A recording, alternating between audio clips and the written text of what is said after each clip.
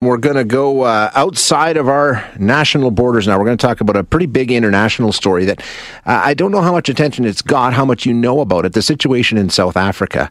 They're deploying the army there to quell riots and violence that were sparked by the imprisonment of their former president. Let's get an update. Reporter Ian Pannell brings us the latest. Trucks, personnel, carriers, helicopters, all being used now to try and get soldiers into some of the hotspots. Thousands of people looting, setting factories and shops ablaze. These are desperate times. Police and armed forces have been deployed, shooting stun guns into the crowds. Over the last few days, the violence has shaken South Africa. More than 100 people dead, among them a 14-year-old boy. So the situation is extremely volatile right now in that country. So let's get some insight as to exactly how it led to this, because this just didn't happen overnight. This has been building for a long, long time. To give us some background on the situation, we're going to chat now with Darren Olivier, who is a director at the African Defence Review. Darren, thanks so much for joining us today. Appreciate your time. No problem at all. Good morning. Okay, so as I said, it all sort of was touched off when the former president was in prison, but it goes back much farther, right? There's a long history of brewing unrest in South Africa. Sure. I mean, South Africa, as we know, is one of the world's most unequal societies, where the majority of people are unemployed. They are living in very desperate circumstances. And they really don't have much to lose when it comes to life in general. So what you have is this powder keg of people who are quite desperate. On top of that, then you had a lot of instigation of violence, so from the ex-president's supporters. But what's also emerged over the last few days has been that there's a sign that this was a coordinated campaign of sabotage.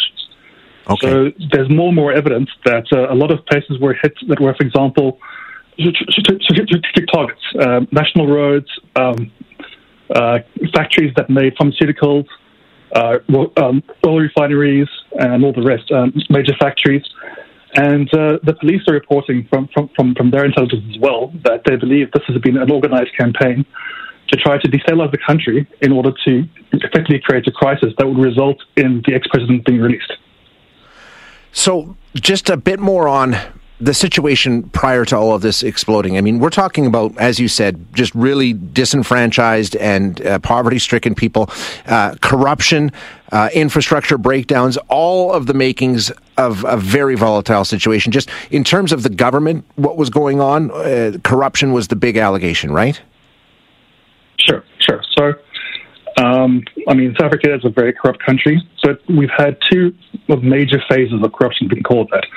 Under the previous president, the one who's now being jailed, Jacob Zuma, we had what was called the era of state capture, which was effectively when so many institutions of state were completely captured by corrupt interests, private interests, private business as well. And the level of looting that occurred at state level was, unimaginable.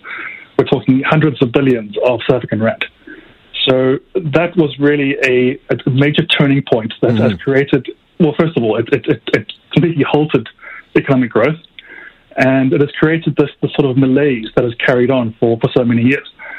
So on top of that, you then had this changeover in power where President Ramaphosa, the current president, was part of a different faction of the ruling ANC.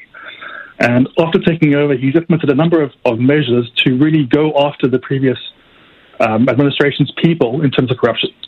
So, for example, he's recapacitated the National Prosecuting Authority and various other policing units that are able to go after corruption. And this has caused a really severe level of tension and of reaction from that group, from that faction. So what you've had this brewing factional battle happening over the past 3 or 4 years. Right. And it came to a head with the jailing of ex-President Zuma. Okay, so now the military is being called in to try and quell the unrest. Where do we expect this to go? Are they going to be able to calm the situation, or are we going to see more unrest in South Africa? So the early signs are good. Okay. It definitely seems so. The last couple of days have been a lot better than the previous days. Many areas have calmed down completely, and it definitely seems that they're having an effect. Of course, it's still early days. There have been reports in the media that this was merely a phase one of a multi-phased approach, an organized campaign.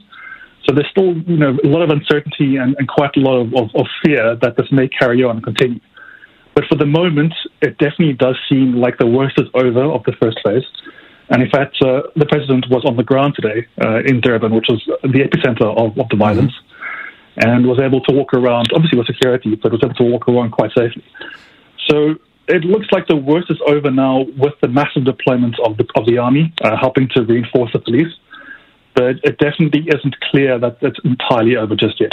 Right. Okay. So some positive signs, but we'll have to watch closely. Darren, thank you so much for your time this morning. I really appreciate it.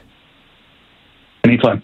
That's Darren Olivier, who is with the African Defence Review, just giving us an update on that international situation that appeared to be spiraling out of control, but good to hear from Darren that it looks like things have calmed down now with the deployment of the military into that country.